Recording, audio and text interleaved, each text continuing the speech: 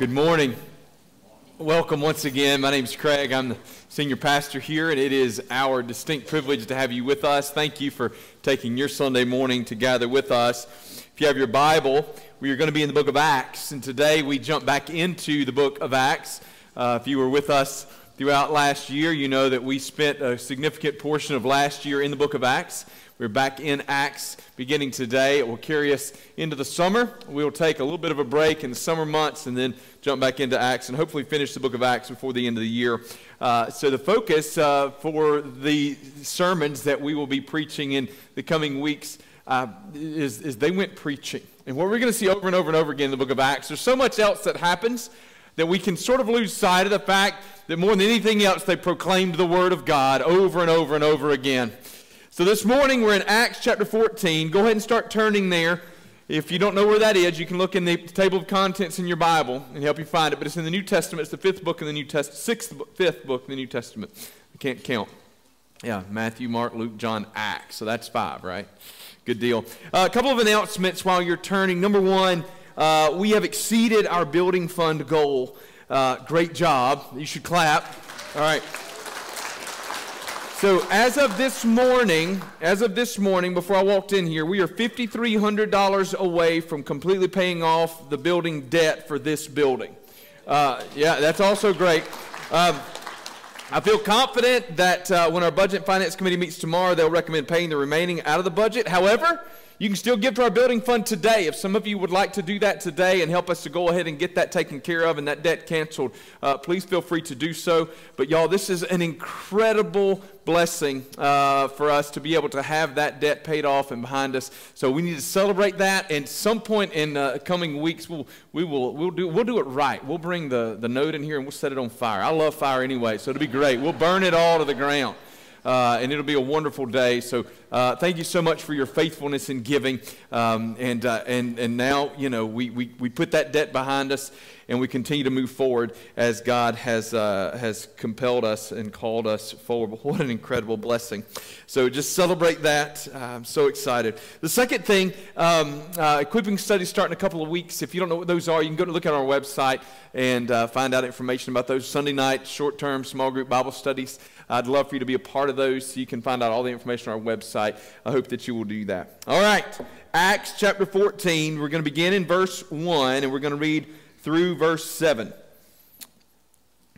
All right, I'm going to ask you to stand with me in honor of God's word. Hear now, for this is the word of the Lord. Now at Iconium, they entered together into the Jewish synagogue and spoke in such a way that a great number of both Jews and Greeks believed. But the unbelieving Jews stirred up the Gentiles and poisoned their minds against the brothers. So they remained for a long time speaking boldly for the Lord, who bore witness to the word of his grace, granting signs and wonders to be done by their hands. But the people of the city were divided. Some sided with the Jews and some with the apostles. When an attempt was made by both Gentiles and Jews with their rulers to mistreat them and to stone them, they learned of it and fled to Lystra and Derbe, cities of Lycaonia, and to the surrounding country, and there they continued to preach the gospel. Let's pray together. Father, I pray that as we hear this word preached, that our lives will be changed.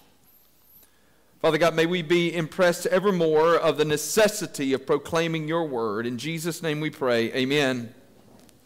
Last week I preached on money.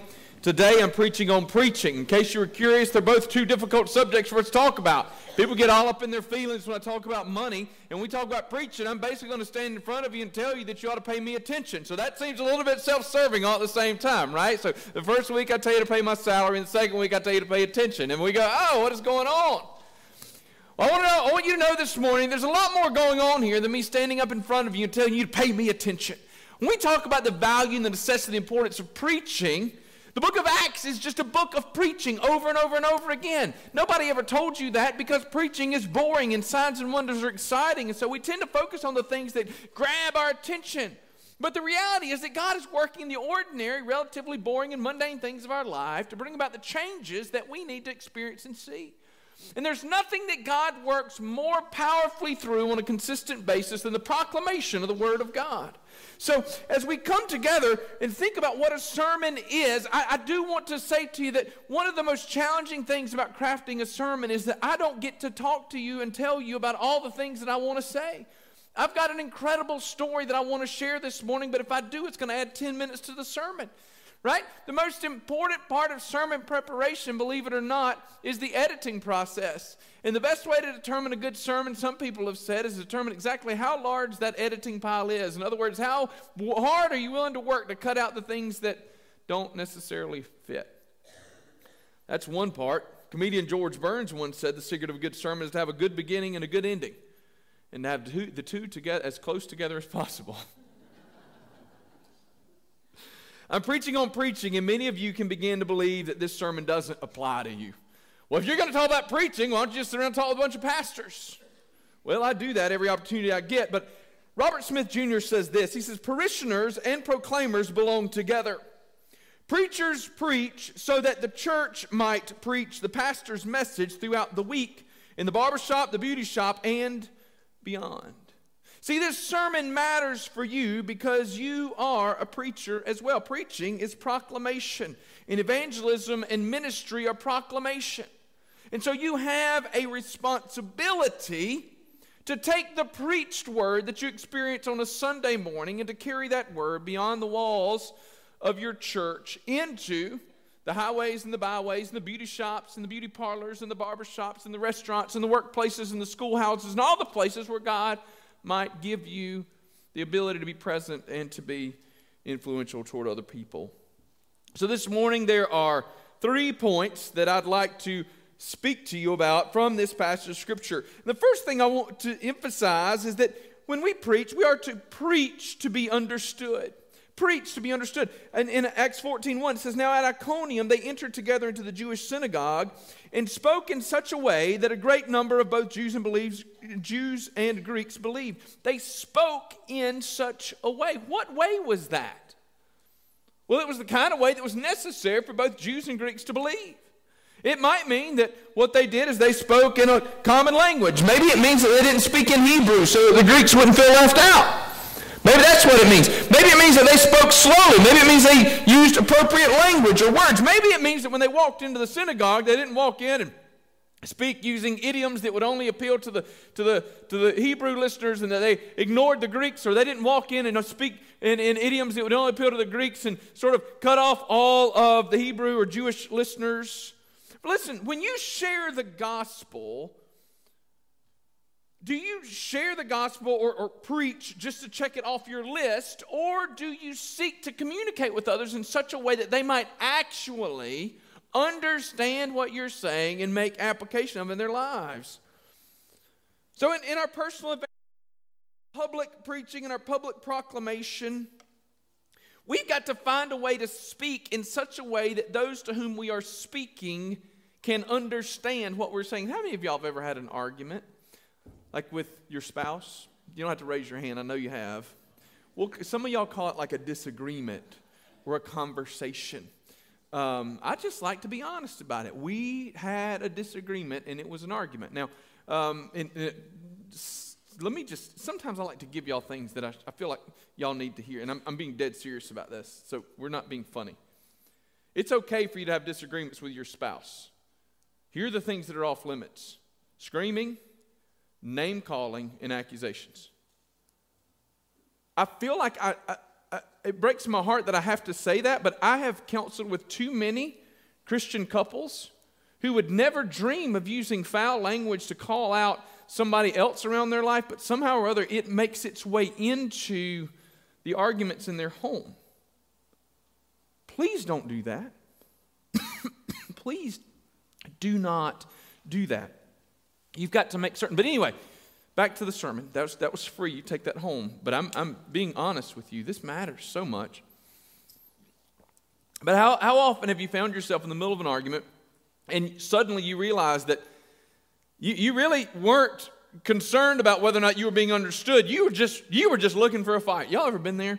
Some of y'all are better than me and you haven't been. But at some point you find yourself going, wait a minute. Is there really an issue here, or is my heart the problem? Am I the issue?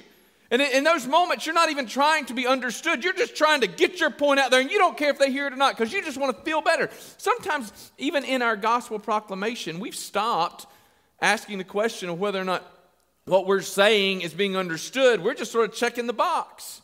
Well, I said it. If they didn't get it, that's their fault. That's their problem.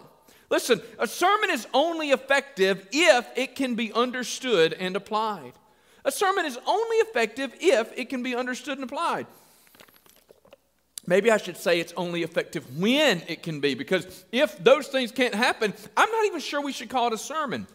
You may have had a lecture, you may have had a conversation, but if the sermon can't be understood and applied, it's really not a sermon. Big words are not necessarily good or necessary for a sermon. You don't have to explain the Greek or the Hebrew, though. If it's helpful, by all means do it. You know, when we get to those places, and in the Greek language, for instance, uses different kinds of words for love, it's sometimes helpful for us to parse those things out, but sometimes it just doesn't matter. It's not necessary. Sometimes we just use those things to make ourselves look smarter, right? Don't do that. Paul says, I'm willing to be seen as foolish if in that the cross of Christ is furthered, if the gospel is carried forward. One of my favorite books on preaching is by a guy named Mike Faberez. It's called Preaching That Changes Lives. And that should really be the goal of every single sermon. Every sermon should have the goal not to make me look smart or to make y'all walk out the door and slap me on the back and say, boy, that was a good one, Pastor. By the way, you can do that. It's okay. I'm good with that. But the goal should be that lives are changed. That lives are changed. That you leave different from an encounter with the Word of God. Now, that's not just a preaching sermon on Sunday morning. The same goal should be for you when you share the gospel with somebody in your workplace or a family member. That every time that you speak with them about the Word of God, that there's a little bit of a change that comes about in their life. That's the goal that we have because God's Word's powerful. So a sermon's only effective if it can be understood and applied. I also want to point out that the responsibility for understanding begins with the preacher, but it does not end there. Let me explain what I mean. That means that I should not walk into a sermon and use $50 words when $2 words will work, okay? And that's especially true. I got to be aware of the audience I preached. I preached to a bunch of teenagers on, what night was it? On Wednesday night, right? When I'm preaching to teenagers, I've got to be aware. Now, look, I love ours. We got a great group. They've learned to be preached to. They're a great group to preach to. They take notes, they engage, they listen well. But a lot of students aren't the same way. I've got to make sure I'm aware of that. So I want to be careful about the words I use, the tone that I use, the speed with which I preach. That's something I got to work hard on because I get real excited and start moving real quick, and y'all can't keep up. Y'all don't even know what I said because it's going so fast. I got to slow down. So it begins there, but watch, it doesn't end there. If you've been a Christian for more than about 45 minutes, then you bear some responsibility as a follower of Jesus to do all that you can to grow in your understanding of God's Word and your ability to understand and interact with good preaching. Do you know that? That when you show up on Sunday morning, you need to be prepared when you walk in the door? That you need to be doing all you can to make sure that you can understand and apply the Word of God when you get here? How might you do that? You say, well, isn't that your responsibility? Well, it's at least half my responsibility. It might be more than that. But some of this comes on you, right? How? What if you were to pray? How many of y'all pray on Saturday nights before you go to bed? Lord God, prepare my heart for worship in the morning. It's amazing how the Lord answers those prayers. How many of you study to get ready for the message? How many of you are studying the Word of God enough so that when somebody's preaching to you, it's amazing how when you're spending your own time in personal Bible study and in your own quiet times and devotions, as you're studying the Word of God, it's incredible the way that the way that God lines some things up so that things you're experiencing in your personal life tends to run right into intersection with the things that's being preached to you on a regular basis. So there's the studying aspect, and then there's just the preparation aspect. If you know that I'm going to be preaching out of the book of Acts this week, I mean, look, here's the cool thing about being a part of Malvern Hill. Okay, next week, I'm going to preach out of Acts, and here's where I'm going to be, the next verses. Pastor Kevin's going to preach in a few weeks, and when he preaches, he's going to preach the next verses that are coming after that. You're going to go, you are doing that, right? Okay, I just want to make sure. Throw me a curveball here. Anyway, but as you're preparing for worship, you can actually sit down on Saturday night or Sunday morning and say, let me read the verses that my pastor's going to be preaching from. You go, man, I don't know what that word means. You might just look in the back of your Bible in the concordance and look it up so that when the pastor mentions it in the service, it makes sense in your head. You're able to make application of it because you did a little preparation. But there's power in the word, but the word's got to be preached to be understood. So the first and the primary responsibility lies on the pastor. But if you are a follower of Jesus and you're attending to the preaching of the word, some of that responsibility lies on you as well. Show up prepared to hear the word. Because it's not enough that you just kind of sat there and it sort of blew over your head. The word of God has to be put into action in your life. So that's the first thing. Preach to be understood. Second thing, expect great things from the preached word. Let me read a few passages of scripture to you.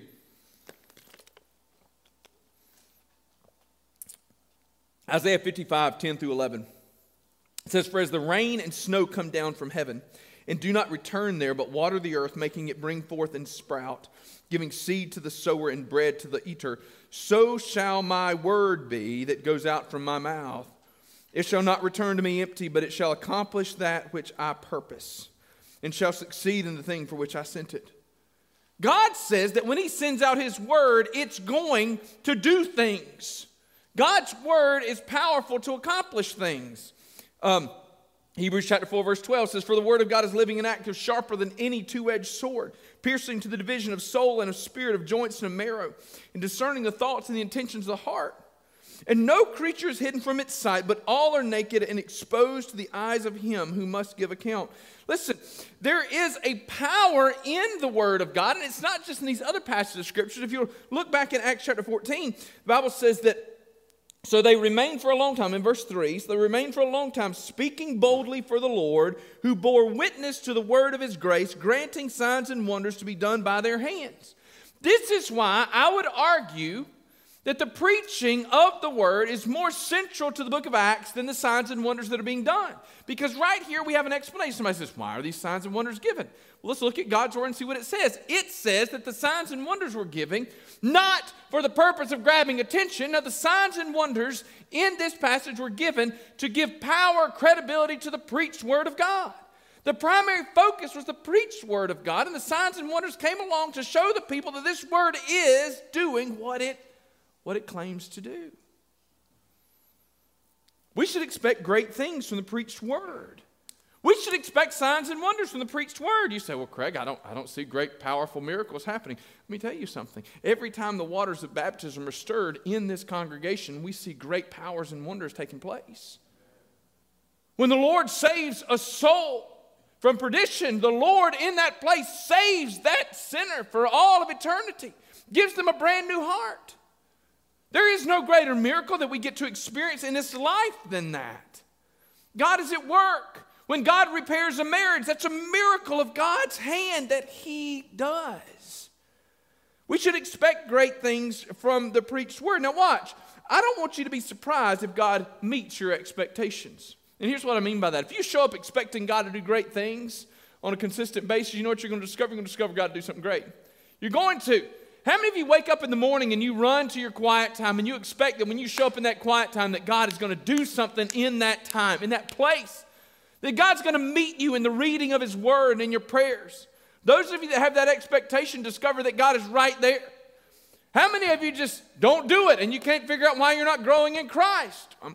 He's meeting your expectation. You don't expect him to show up, so you don't meet with him there and you don't experience any growth. God tends to give us what we want. If you expect the sermon to be a disappointment, guess what? It's going to be. How many of you walk in and go, "Here, that Thompson kid, we're going to go listen to that, I guess. You know, happy Sunday," right? That's what you're going to get. You know, he's going to go yell at us some more. By the way, y'all got to speak to your kids, right? This is what some of the kids say. "Man, he yells a lot. It's just passion.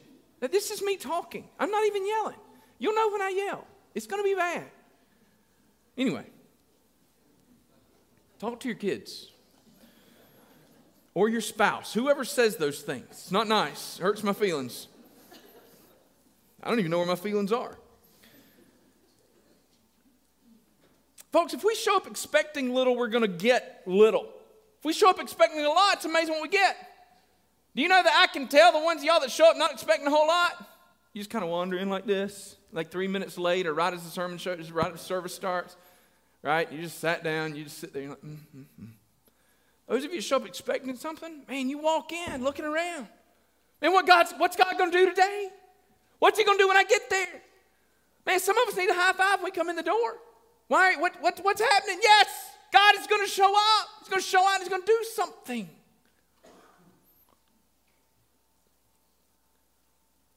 Here's one last side note. I don't have any more for today.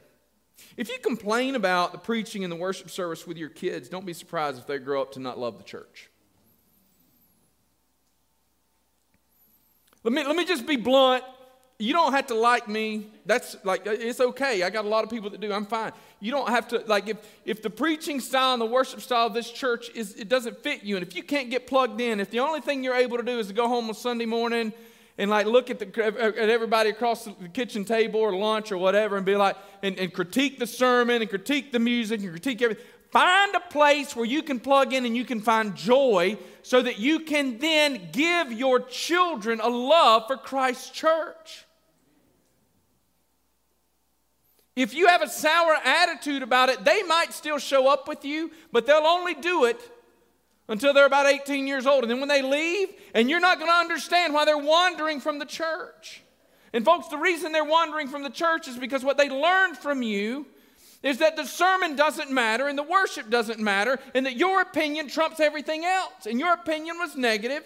And when they determined that the church was not objectively true or valuable, then they don't have any use for it in their own life. And then we're praying with you guys because you're like, I don't understand why my children are walking away from the church. And folks, I'm really not trying to be mean. Some of you right now are looking back on the regret of your past. And you're praying earnestly for the Lord to undo some of those mistakes. And I'm praying with you. I have prayed with some of you. So if you still have children at home, let me just tell you that I could fill this stage with 60, 70, and 80-year-olds who would tell you there is great value in investing in your children a love for Christ and His Word and His church. If your children are still at home, prioritize the preaching of the Word and the ministry with the saints, and do so at the expense of everything else.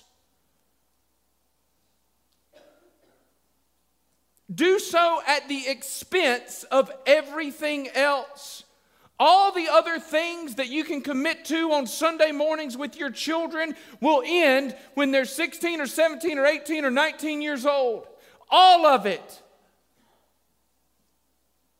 These commitments last for all of eternity. Don't store up for yourself treasures on earth where rust and moth destroy, but instead store up for yourselves treasures in heaven. Some of you,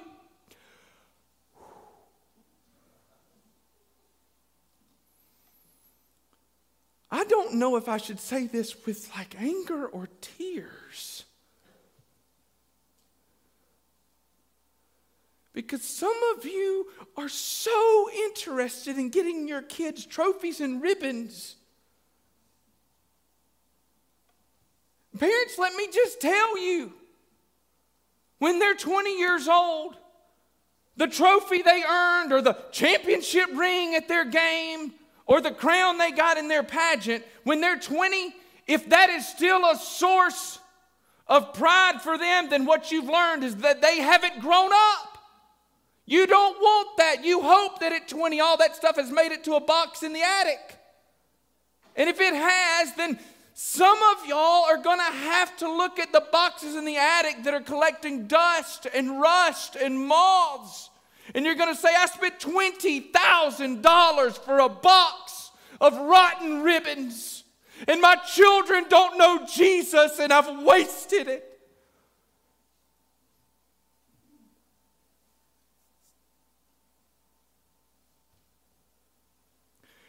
I'm just going to say it. There are adults profiting off of other adults' desire to live vicariously through their children.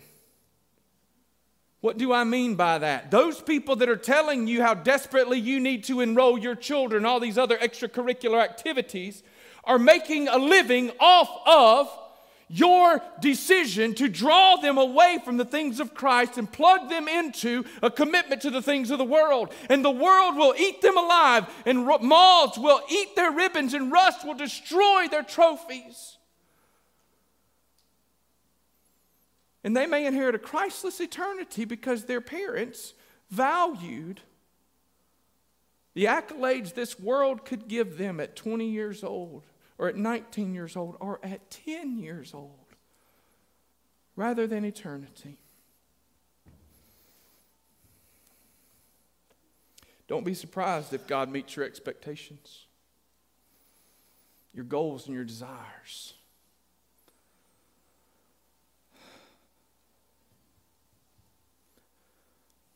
It hurts my heart.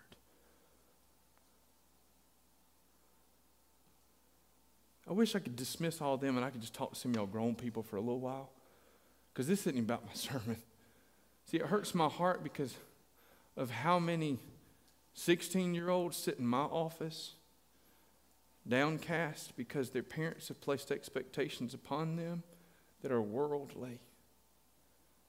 And they've not prioritized the desire for their children to know Jesus.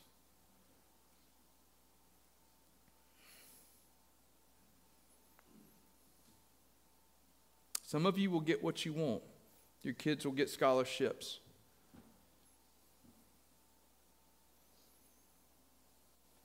Your kids will be well known for their athletic prowess or their dance or their music or whatever it is. And you'll get that. Your kids will finally be more popular than you were in high school, and you'll feel good about that.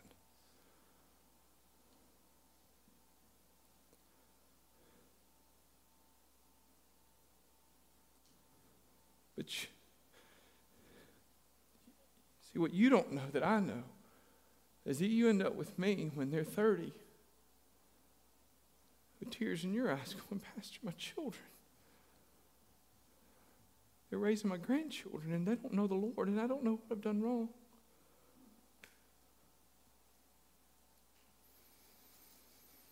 There's still time. But I would just be totally honest. Some of y'all need to just draw a line in the sand and say, I'm going to stop living through my children and start living for them. Some of you need to start saying no. And for those of you that are mad at me right now, I love you. But I want you to go home and pray. And I want you to read God's Word. And if you can come back and show me how in God's Word I'm wrong, then I will repent. But if in God's Word it says that you should not forsake the gathering together yourselves as a body of believers, as it does, and if you choose on a regular basis to forsake the gathering together yourselves as a body of believers, so that every other Sunday or every third Sunday you can take your kid to go and participate in some extracurricular activity, then you've got to wrestle with what God's Word says, not what Craig says. Well, we can be missionaries. Okay, then come talk to me because I'm going to make you this promise. If some of you feel called to missions in that particular field, we're going to commission you as missionaries in the church. But you're going to have to stand before God and everybody else and say, our primary purpose for doing this is to be on mission. And then we're going to find the neediest group of people we can commission you to go to. And it's not going to be focused on the most productive or the most celebrated. It's not going to matter who won the most championships or who sent out the most scholarships. We're going to say, that's the most lost group of folks we could find. That's where we're going to send you. All right, let's move on. Don't be surprised if God meets your expectations. That's actually how we took that left-hand turn. Don't be surprised. Don't be surprised if we meet your expectations in worship. If you show up here not expecting much, then you'll leave here mad that I said that, all right?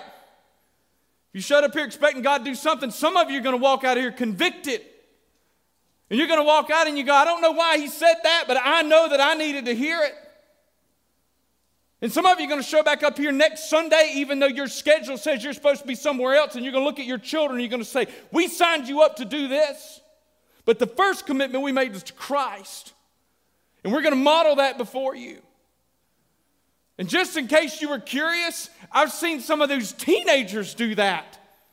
And I've seen too many of our adults not. Yes, Teenagers that are sitting over there that have come and said, Pastor, I said I was going to be at this thing and I got this other thing, so I called my coach and told him I couldn't be there because I made a prior commitment here. Pastor, I've got an opportunity to do this, but they do it on Sundays. And so I had to tell them, and my parents, that I wouldn't do that because I decided Jesus mattered more. And shame on you if you're a parent who had to have your child look you in the face and tell you that church and Christ mattered more than their sports career or their dance or whatever it is. All right, let's move on. I moved from sad to mad. We need to get over it. All right. Don't be surprised if God meets those expectations, but watch. Prepare to be surprised when God exceeds your expectation. Now, this doesn't make a lot of sense because if you prepare to be surprised, it doesn't actually work. How many of y'all ever got like tipped off that you're walking into a surprise party and you tried to fake it? I did that once. I didn't mean to. I had this weird ability to figure out like gifts and stuff. I don't even try all the time. Sometimes things just add up. And I had a surprise party one time and I just, like, it just clicked. I realized it. We're driving there, and I was like, oh. And just in case, side note, period. I guess this is the third one. If you figure that out, don't tell anybody. Just keep it to yourself, okay? I really messed up because I was like, oh, there's going to be a surprise party. Bad decision, you know? And so, and then you're trying to fake surprise, like, oh, I didn't know. So when I say that we should not be surprised if God meets or exceeds them, I know it's kind of crazy, but I'm warning you anyway. I mean, just imagine you showed up in the synagogue to hear the word preached, and then boom, they're preaching, and then there's great numbers of Jews and Greeks that are believing. You got to figure that at some point Paul and Barnabas are like, I can't believe this is happening. I don't know what's happening here. It's a little crazy. And then all of a sudden, boom, they're preaching, and maybe there's a sick person that walks in. As they're preaching, that person gets healed, and they jump up and they walk off, and they go, I don't know what's going on. Folks, we need to be expectant of the fact that God is bigger than our expectations, right? That He's bigger than our understanding, and sometimes He just works, and He just does. And so I just want to warn you, prepare. Prepared. So what do I mean? That means you don't know what He's going to do, but here's how I want you to be prepared. When He does, that you give Him the glory and the praise and the honor immediately. When God does something crazy or out of the ordinary, that you just go, yes, look what He did. That the response is, praise the Lord, look what He has done. That the response is never, look at me. Look what I did. No, look what's happened through the proclamation of the Word of God. I got a call from a pastor this week. And he was asking me for a few things and about how we do some things. And I said, brother, why are you calling me? I mean, I appreciate it. I want to serve you, but why are you calling me? He said, because I know some of your people. I thought, oh, no. You brace yourself. And he says, and the ones I know from Malvern Hill are different. I said, well, yeah, we're a little strange. He said, no. He said, like they talk about the Word of God. He said, I want that for my people. He said, I know some of the men in your church, and they I'm not telling you that I know they talk about sports and hunting and all that other stuff. He said, but they know the Word, they understand the Word, and they talk about it. I want to know what you're doing. I said, man, it is so incredibly boring. We just preach over and over and over again. I said, but when we preach the Word, and we cling to the Word. But I'm going to tell you something, I was still a little surprised when I got that phone call. And in that place, what did I do? My response was, well, God is doing some amazing things here. Craig, can you help me? And the answer is not, hey, look at Craig and let me tell you, no, look at what God's done. Yes, praise Him. Praise the Lord. That's what it looks like when we expect. Third, this morning, I want you to trust God is working even when there's opposition. Even in opposition, God was at work through the preaching of Paul and Barnabas. Watch. When an attempt was made by both Gentiles and Jews with their rulers to mistreat them and to stone them, they learned of it and fled to Lystra and Derbe, cities of Lycaonia, and to the surrounding country, period. Now look, somebody's tried to stone you for preaching the gospel and you got out of town. What do? I don't know, but I know what Paul and Barnabas did. We keep reading, verse 7. And there they continued to preach the gospel. What? There they continued to preach the gospel. Look, the opposition to the Word of God is not always an indication that God has stopped working. As a matter of fact, I would argue that it's never an indication that God has stopped working. We can trust that God is at work even when the world doesn't celebrate the message that's being preached and proclaimed. We can celebrate that God's at work even when there's opposition. As a matter of fact, I would argue that sometimes the opposition is a great indicator that we are being faithful to the word of the Lord and faithful to the things that God's called us to. The effectiveness of a message is not always immediately observable. Sometimes in the midst of that opposition, we don't see how God's doing anything through that.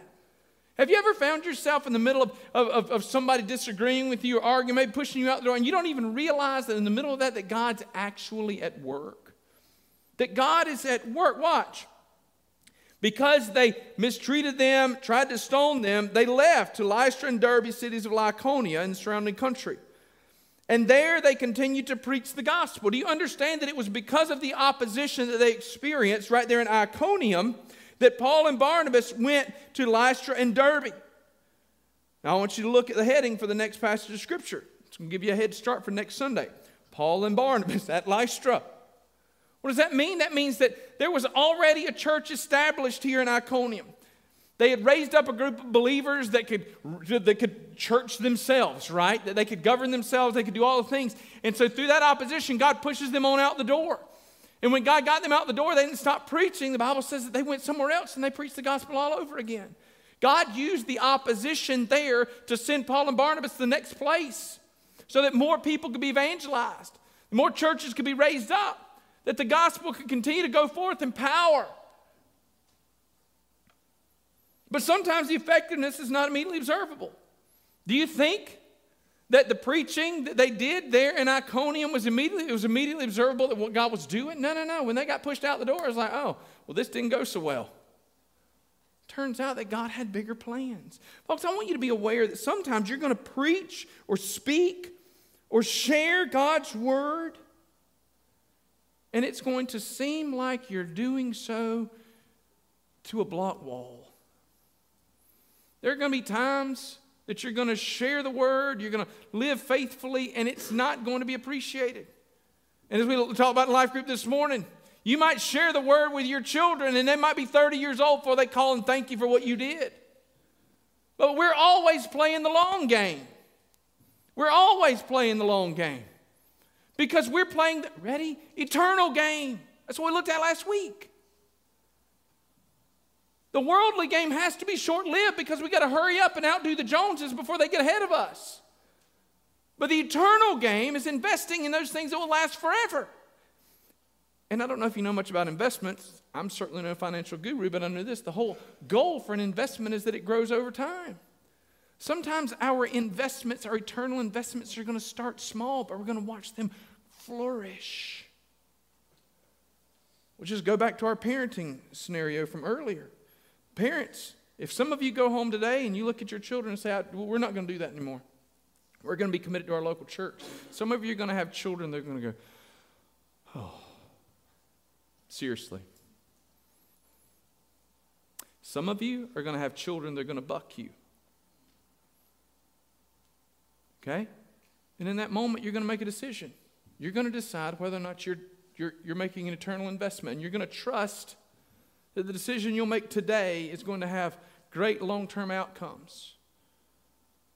You're going to trust that even though you don't immediately observe the response that you would hope for, that correctly teaching and preaching and proclaiming the word is powerful as it is working. And so you're going to say it, you're going to do it, you're going to live by it, and you're going to trust that over time you're going to see the results that God has promised that His word will bring about. So trust God's working even when there's opposition. Know that it's not always observable, but then finally give me this. Always be on the lookout for those eager to hear the gospel. God closed the door at Iconium, but He opened the door in Lystra and Derbe. I want to give some of you a little bit of freedom. Do you have that family member who just doesn't want to hear the word of God from you? You don't have to go to them and keep beating them over the head with the Bible. There are some people that you need to be talking to Jesus about more than talking to them about Jesus. And I don't, that's not a mean-spirited. I'm just saying, like, if people are not, if they have zero desire to hear, and you continue to yell at them and scream at them with the Bible, you may do more harm than good. If they don't want to hear about Jesus, then go to Jesus and intercede on their behalf. Book of James says what? The King James Version, the fervent prayer of a righteous man availeth much as it is working. That means that our prayers are powerful. Do you have that wayward child that you live in regret of every day because you didn't raise them to know Jesus? And they just don't want to hear it from you? Well, for goodness sakes, make sure that heaven's hearing from you even if they won't. But then watch. Always be on the lookout for those eager to hear the gospel. Don't miss the opportunities to share Christ's love and God's hope with others just because somebody didn't want to hear it. Imagine if Paul and Barnabas said, well, they ran us out of town there, so we're just not going to preach anymore. Some of y'all laughed because that sounds ridiculous. But how many of us have been in that spot, right? Well, I tried to share the gospel. You know, Craig, I did what you said. I took 3 circles. I learned it. I got my Romans road down pat, and I went to somebody and I said, Jesus loves you, and they said, I don't care. And so I'm just done with the whole thing. How many of you tried to share the gospel with somebody one time and it went bad and you just quit trying altogether? Imagine if Paul and Barnabas encountered a closed door and they're like, oh, well, just walk away, be done with it. What if instead that closed door is just pointing you in a direction of lots more open opportunities? What if? Always be on the lookout for those eager to hear the gospel. They exist. They really exist. They really, really exist. Do I need to say it anymore? Y'all believe me yet? Some of you don't. Do you know why you don't know that there are those people who are eager to hear the gospel? Because you've just not been sharing it.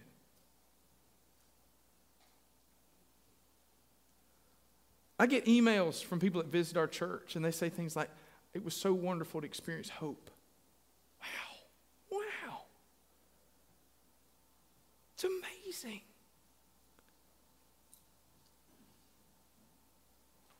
I've almost never offered to pray for someone who turned me down. Except for this one time. I offered to pray for a woman, and she immediately welled up with tears and said no and just walked off. And I was like, oh, all right. Well, that was interesting. She then came back because she was waiting on me at a restaurant, and she said, no one's ever offered to do that for me before. Explain why you did it. And it turns out she was already a believer.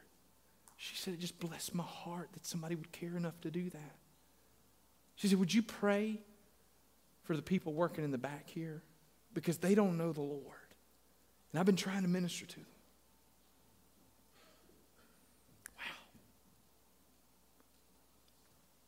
Look for those open doors and watch. When you find them, run through them. When somebody says they want to hear about Jesus, don't put them off. Jump at the opportunity. Hey, would you get coffee with me and we could talk about the Lord? Yes! That's your answer. Yes! I love it when people come sit in my office and they want to talk to me about growing in Christ, or they want to talk about getting saved. And they'll say, I'm sorry I'm taking your time. There's some of y'all in here that experienced this from me. I usually get really loud. Again, I'm not yelling. That's just who I am. I say, please stop apologizing. I have to go to budget meetings. I have to deal with people to talk to me about cleaning chandeliers. Well, we don't have chandeliers anymore. I have to deal with these things. I get to talk to people about growing in Christ. That's what gets me out of bed in the morning. Please don't apologize because you came here to accept Christ. Please don't apologize because you want to know what it looks like to disciple your children. Please don't. Please come back, and I will cancel other appointments for this one, you know? That's what it looks like. That's what Paul and Barnabas did. They got ran out of town, so they went and found somewhere else to preach. Some of you have been ran out of town. Some of you have been turned off. You've tried a couple times to talk to somebody about Jesus and it went sour.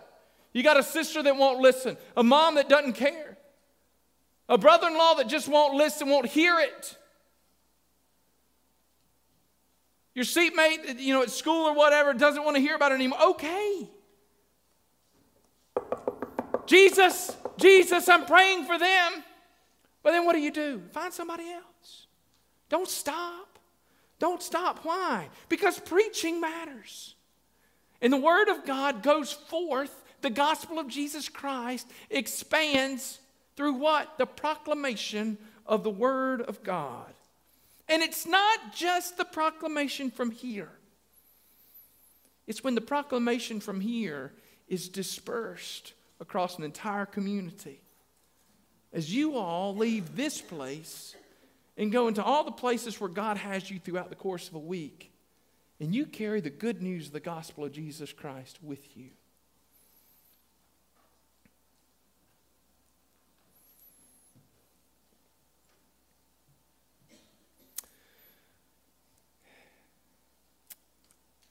Martin Luther, great reformer, would sometimes sort of boil everything down. The Protestant Reformation. He said everything else can be lost, but the word, the preaching of the word must be retained. The reformers all agreed on this principle. That all the marks of a healthy church could be boiled down to one. The right preaching of the Word of God. That doesn't mean that other things don't matter within the church. It just means that nothing else matters as much. And if we get the preaching of the Word right, we tend to find a way to figure out everything else. So where does that leave you? Are you ready to surrender? Hard question. So here's the reality about preaching. And this is why it's hard to preach about preaching. Because preaching is one-sided. It is. And we might as well just be honest about it. It's not like I take questions and y'all come up here and add your part. It's one-sided. But it's important that it's one-sided. And preaching being one-sided is actually a picture of Christ. It's a picture of God's authority. It's a picture of the church. Because preaching being one-sided is this. The Word of God stands over us. The Word of God compels us, controls us, and commands us.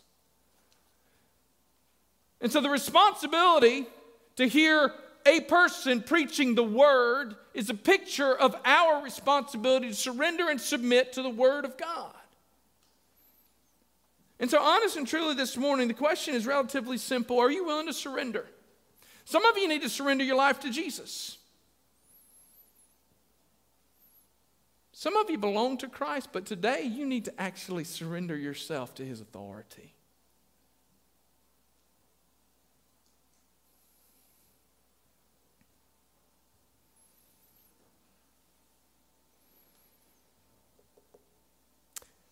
And if I'm being honest, there's some of you that heard that little aside about our parenting decisions.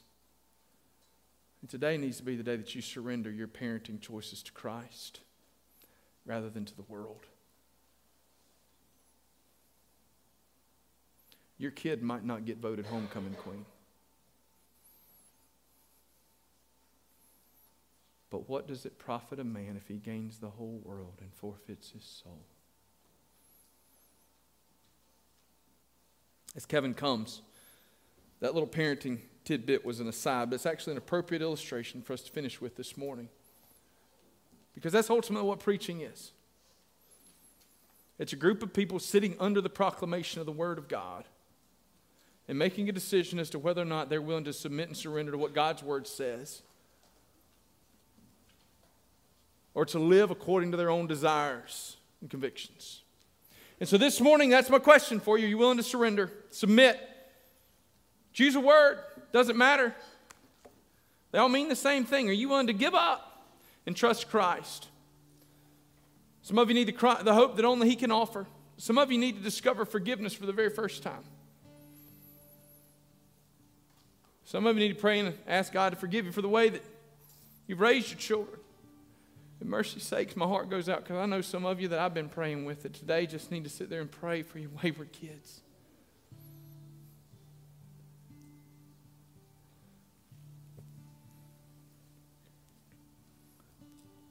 don't give up. Don't stop. The door may seem closed on your marriage, on your children. Just because you got ran out of Iconium doesn't mean there's not a Lystra and a Derbe in your own life.